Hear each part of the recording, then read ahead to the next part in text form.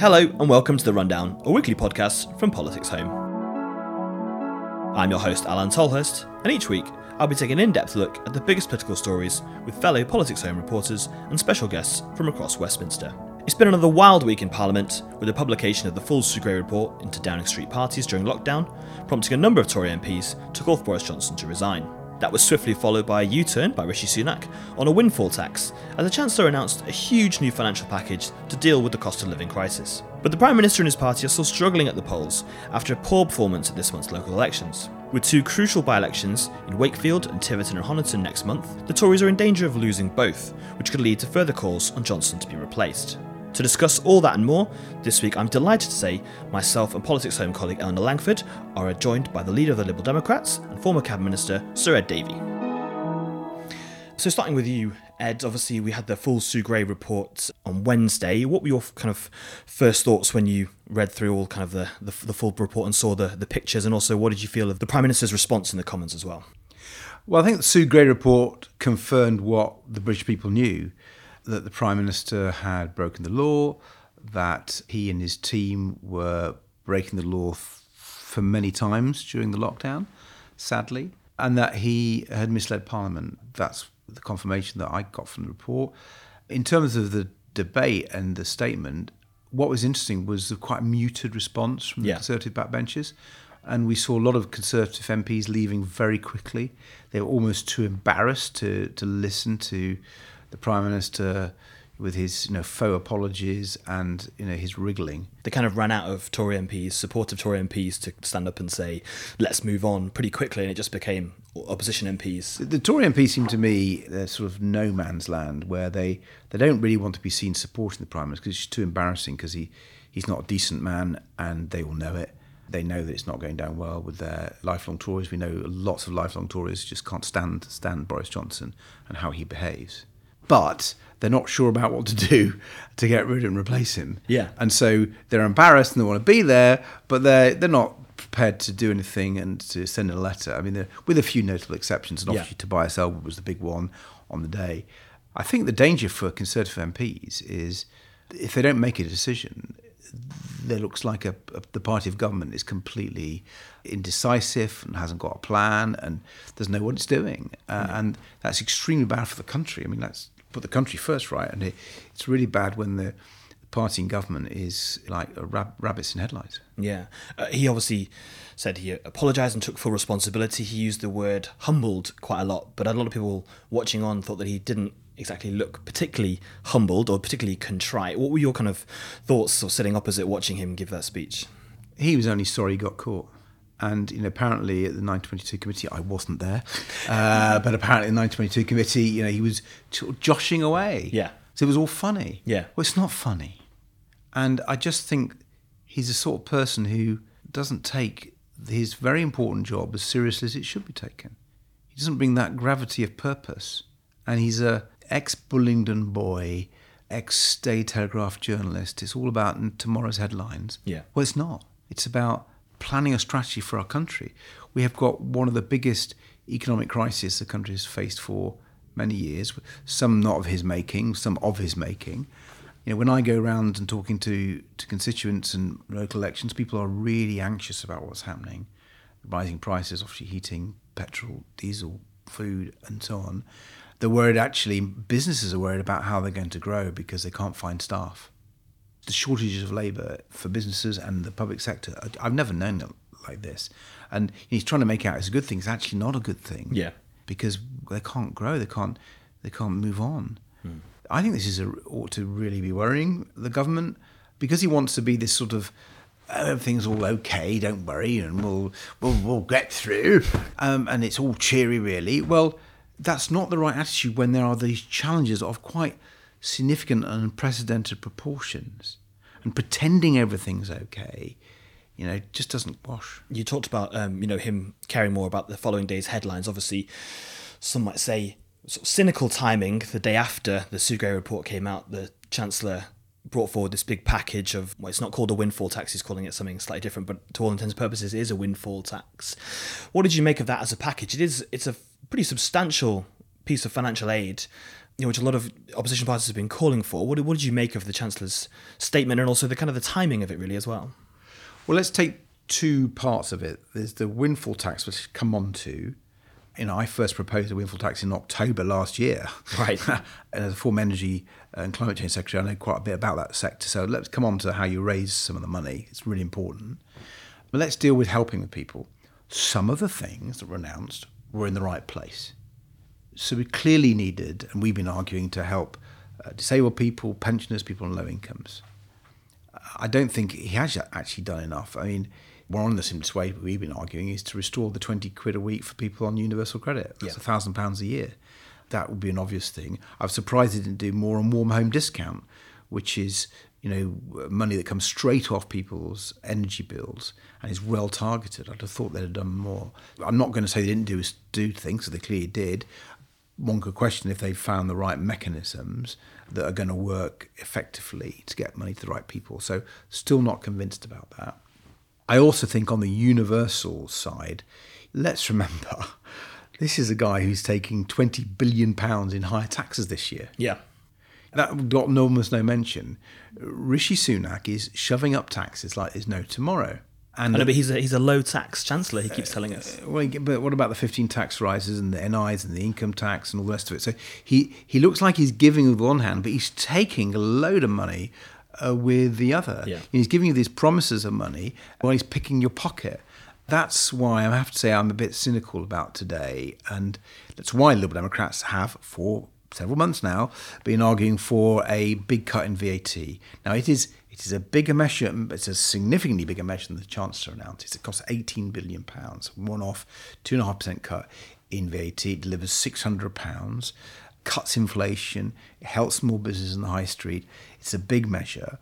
But I think it is affordable, and it's the sort of measure you need because, while there is an issue on inflation, there's also an issue on recession. Some of the people who are going to be really hit by the downturn are the most vulnerable, and their spending power needs to be enhanced. That's quite a large group of people now. I mean, one of the energy utilities is talking about 40% of people in fuel poverty. Yeah.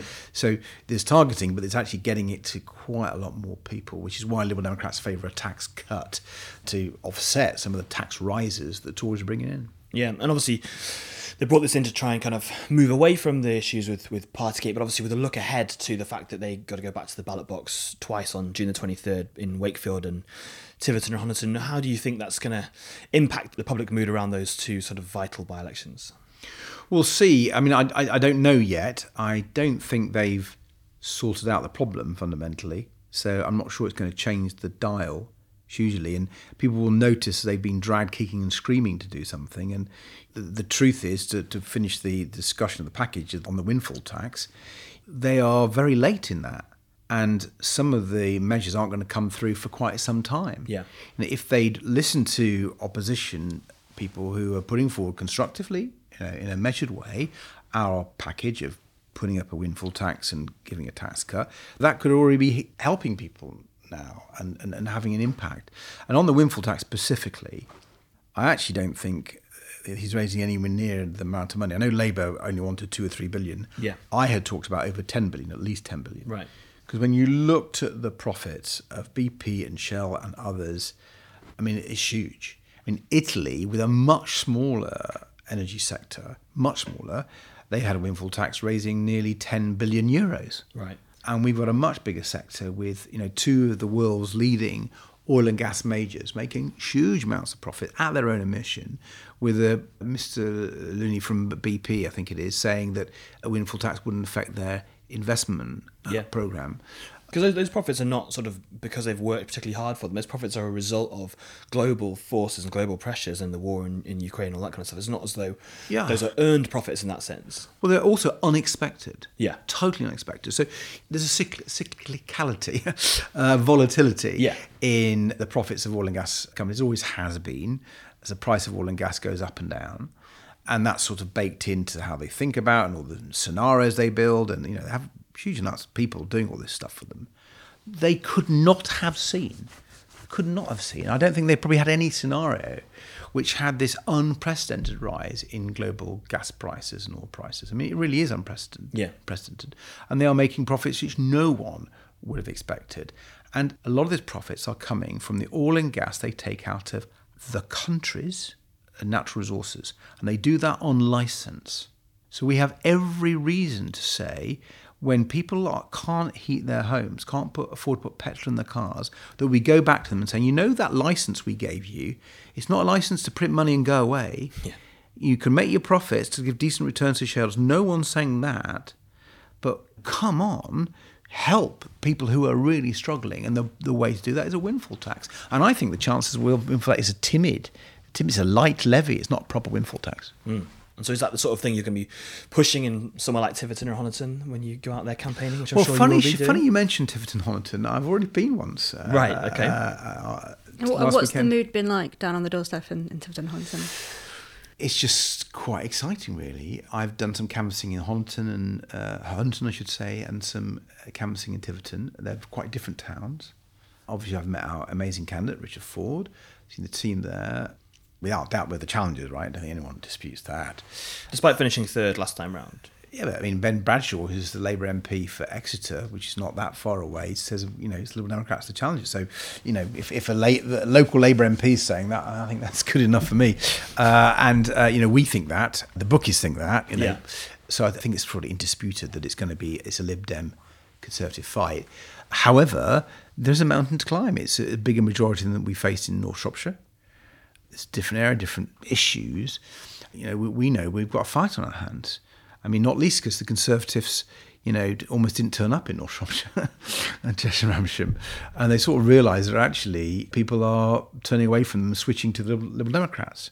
And given we had such a big win in Somerset, and they didn't expect that, yeah, which is, you know, parts of that Somerset are adjacent to the East Devon constituency of Tiverton and Honiton, I think there's some momentum for us, and they've realised that. They're there and they're putting out their leaflets and in a way which they didn't do before. So there's going to be a real fight there. And how do you keep that? Because it does look like there's quite a bit of momentum at the moment behind the Liberal Democrats. How do you keep that going until the next election? Because we're a little way off. It's looking like it will now be 2024. How do you want to make sure that that doesn't die down before you next get to take on the Tories as large? I think we first of all got to make our case, both our criticism of the government, where we think they're not meeting the needs of people across our country.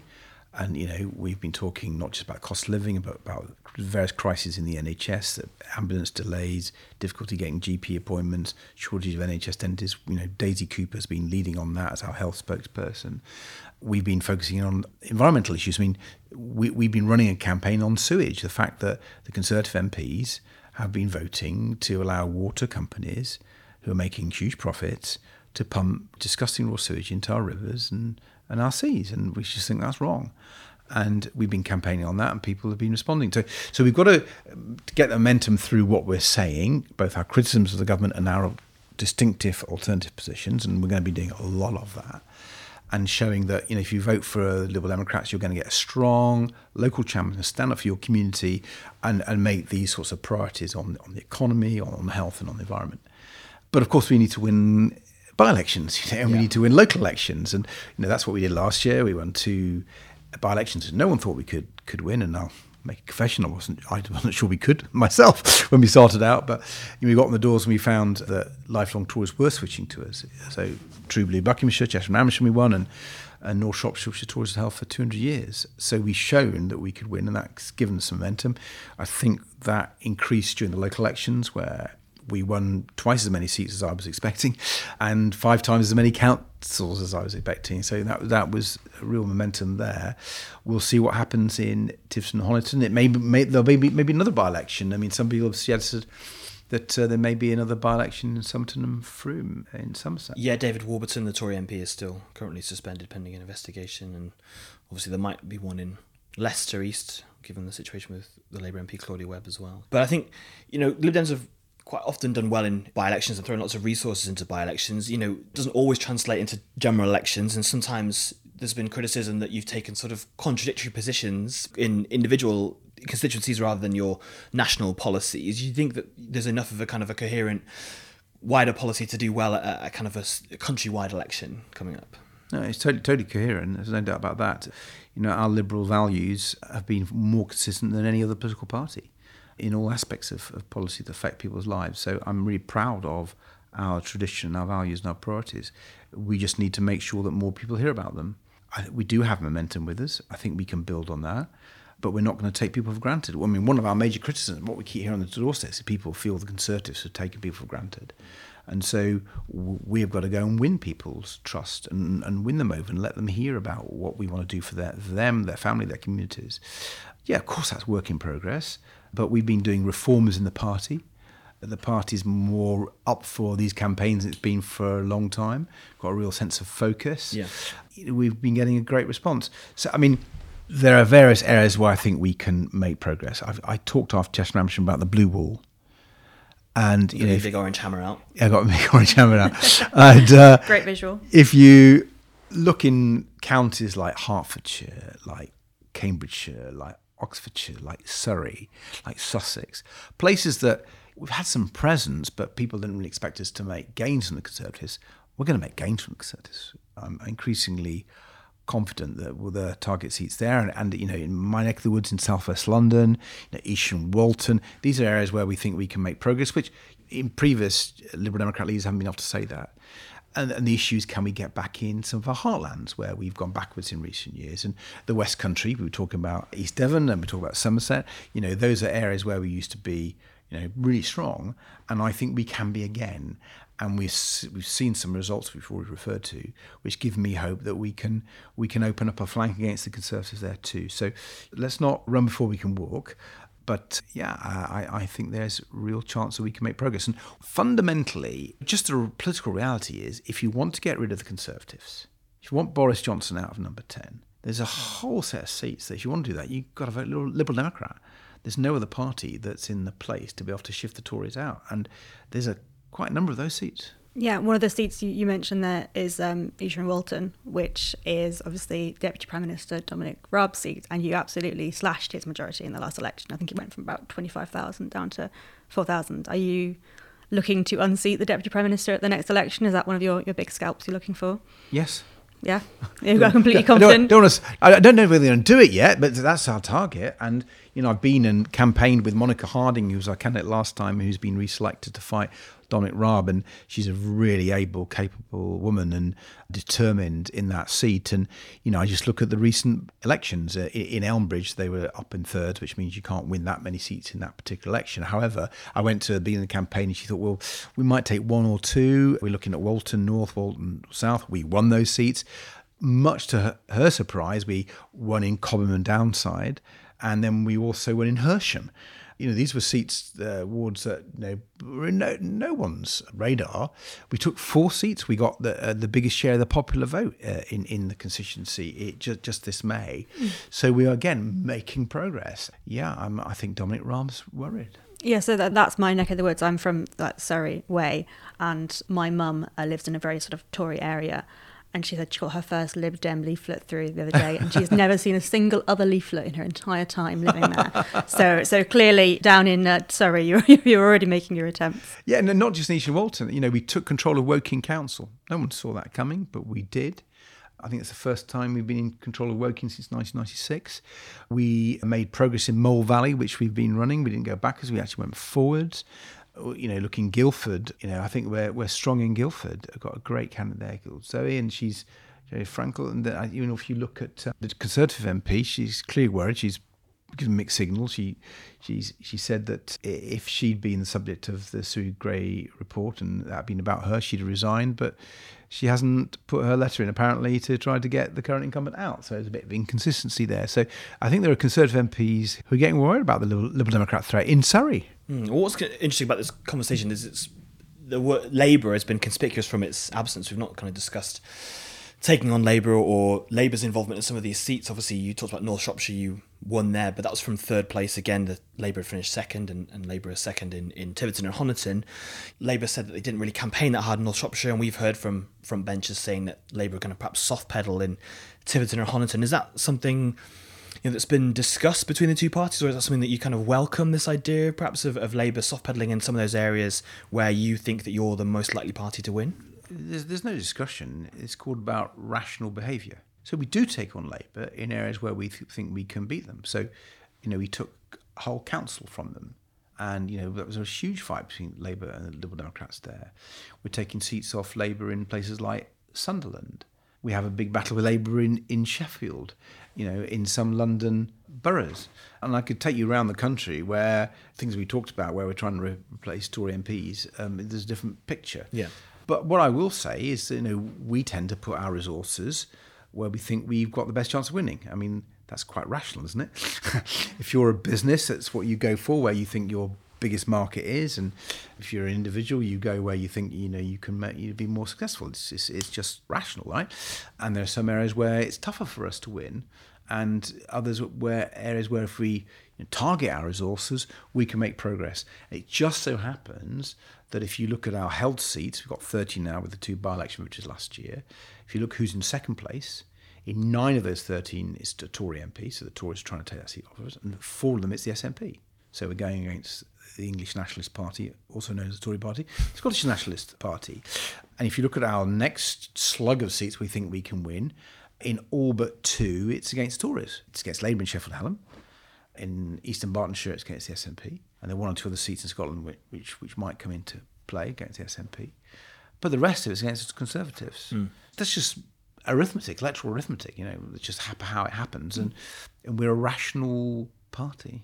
I suppose the next logical bit of that would be, looking at what would happen if you took seats off the Conservatives and if Labour took seats off the Conservatives, would the talk of a coalition come back? What were your kind of thoughts on the idea of a coalition? Obviously, you were a member of one between 2010 and 2015.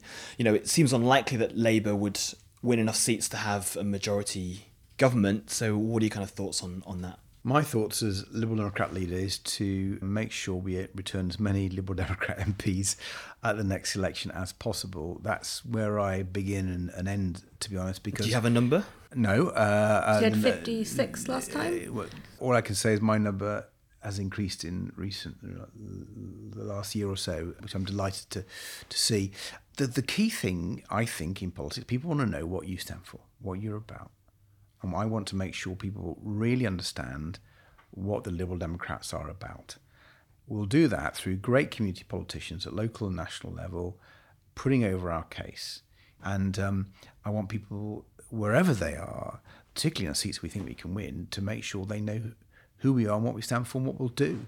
But just to press you on that briefly, you've talked about wanting to get the Conservatives out of government. If there was a chance to do so by having an agreement with Labour, you're not going to say you wouldn't do so, right? There are many ways after the next election, and who knows what they are, because I have no idea what the numbers are going to be like. But by voting Liberal Democrat, getting a Liberal Democrat MP, you will have a set of priorities which will be their priority. They will represent you in your constituency, your family, your community, and they will focus on our priorities. And whatever the opportunities are, we will make our voice heard on those issues. I was first elected 25 years ago.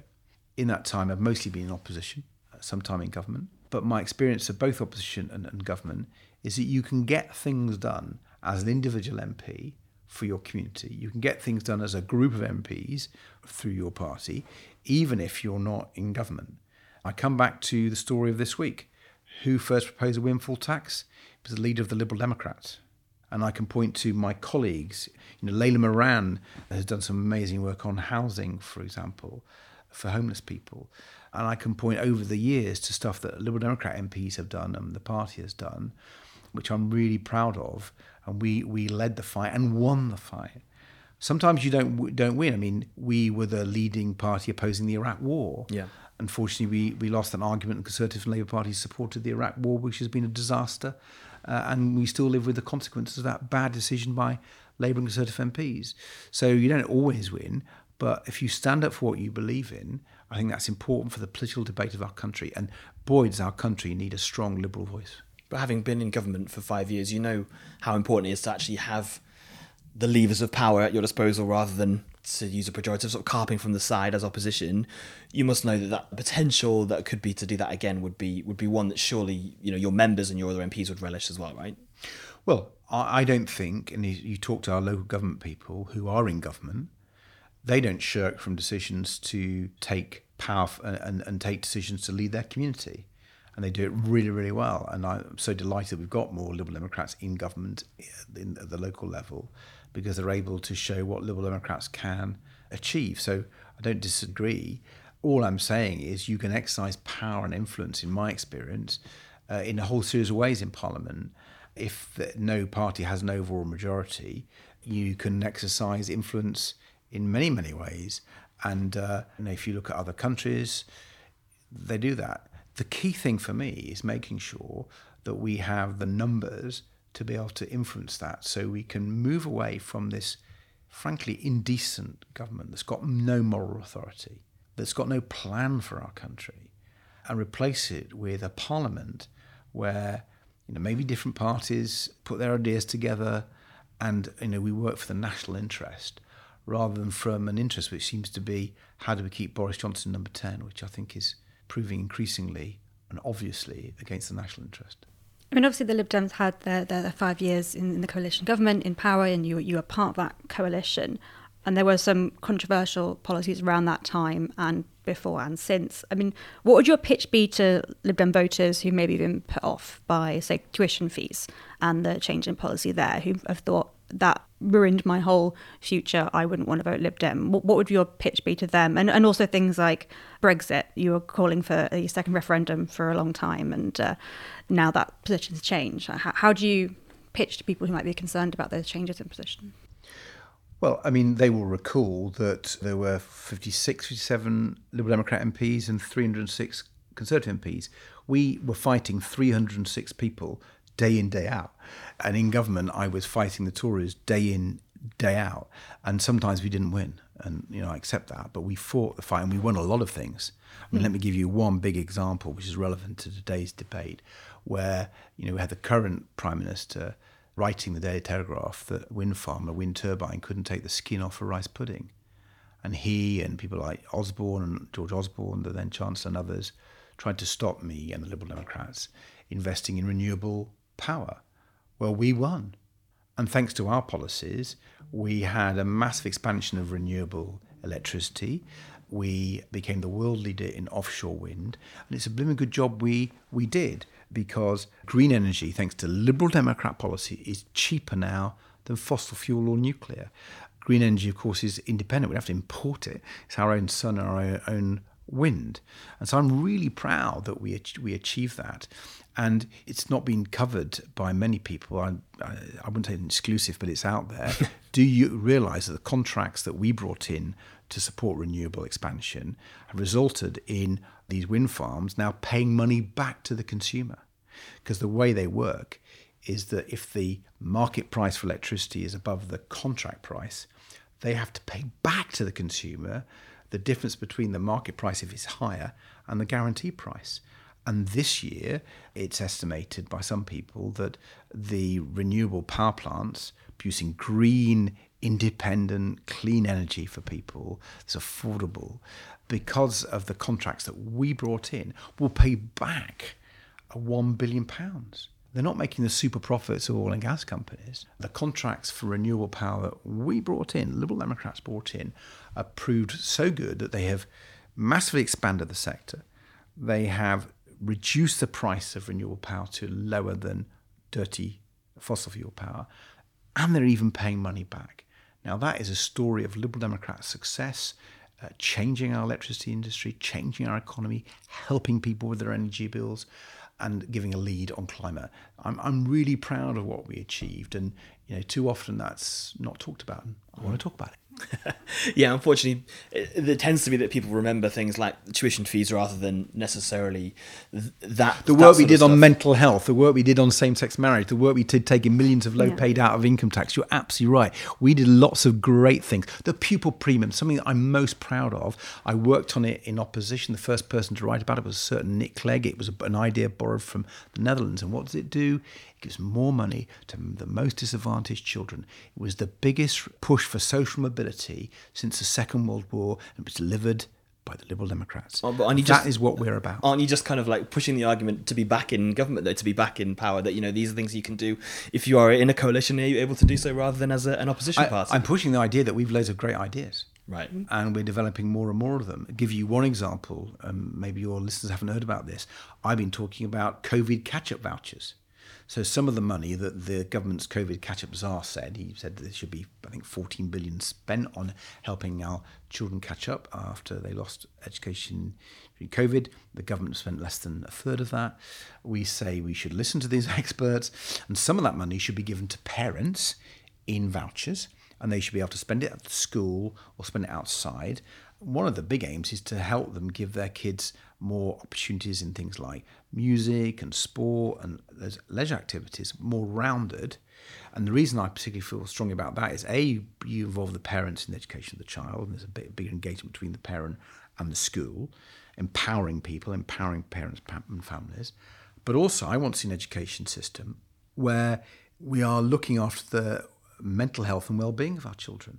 I think it's one of the biggest crises in education at the moment. I go around schools and talking to head teachers and teachers. They're really alarmed at the mental health challenges that they're seeing. I was at Kingston Hospital recently. The hospital was saying in the paediatric unit, they're getting lots of people coming in, young people with mental health problems, and they hadn't seen it at this intensity and number before. And it's not just because of COVID, it's not just because of social media, it's because of exam pressure. Because the way Michael Gove and the Conservatives and Gavin Williamson and all the rest of them, they've taken the education, they made it far too narrow. And that pressure on our young people is meaning they're not really equipped for the workplace when they come out of it. They're equipped for Michael Gove to get a headline in the Daily Telegraph. But I'm not interested in Michael Gove from the Daily Telegraph, thank you very much. I'm interested in the well-being of our children, our young people, so they can succeed for themselves and their family, their community and our country. That means we need different policies, like the pupil PM we implemented, and like this COVID catch-up voucher that I've championed. So, we are buzzing with ideas, and we just want to get heard, and we want to let people know that we're on their side. Happy to provide that Thank you very much. We've got their back, and we're determined to win for them. Sadly, that's all we've got time for this week, but you can read more on all the biggest stories at politicshome.com and keep up to date by subscribing to our 7-day-a-week newsletters by clicking on the link at the top right corner of the website. Thanks so much to our fantastic guest, Ed Davey, and to my colleague Anna Langford. Our editor this week has been Laura Silver. Thank you all for listening. Please subscribe wherever you get your podcasts to keep up to date. If you've enjoyed it, then please leave us a review. If you want to get in touch, reach out to us on Twitter @PoliticsHome or email us via news@politicshome.com. But for now, have a great weekend and be sure to listen again next week. I've been Alan Tolhurst, and this has been The Rundown.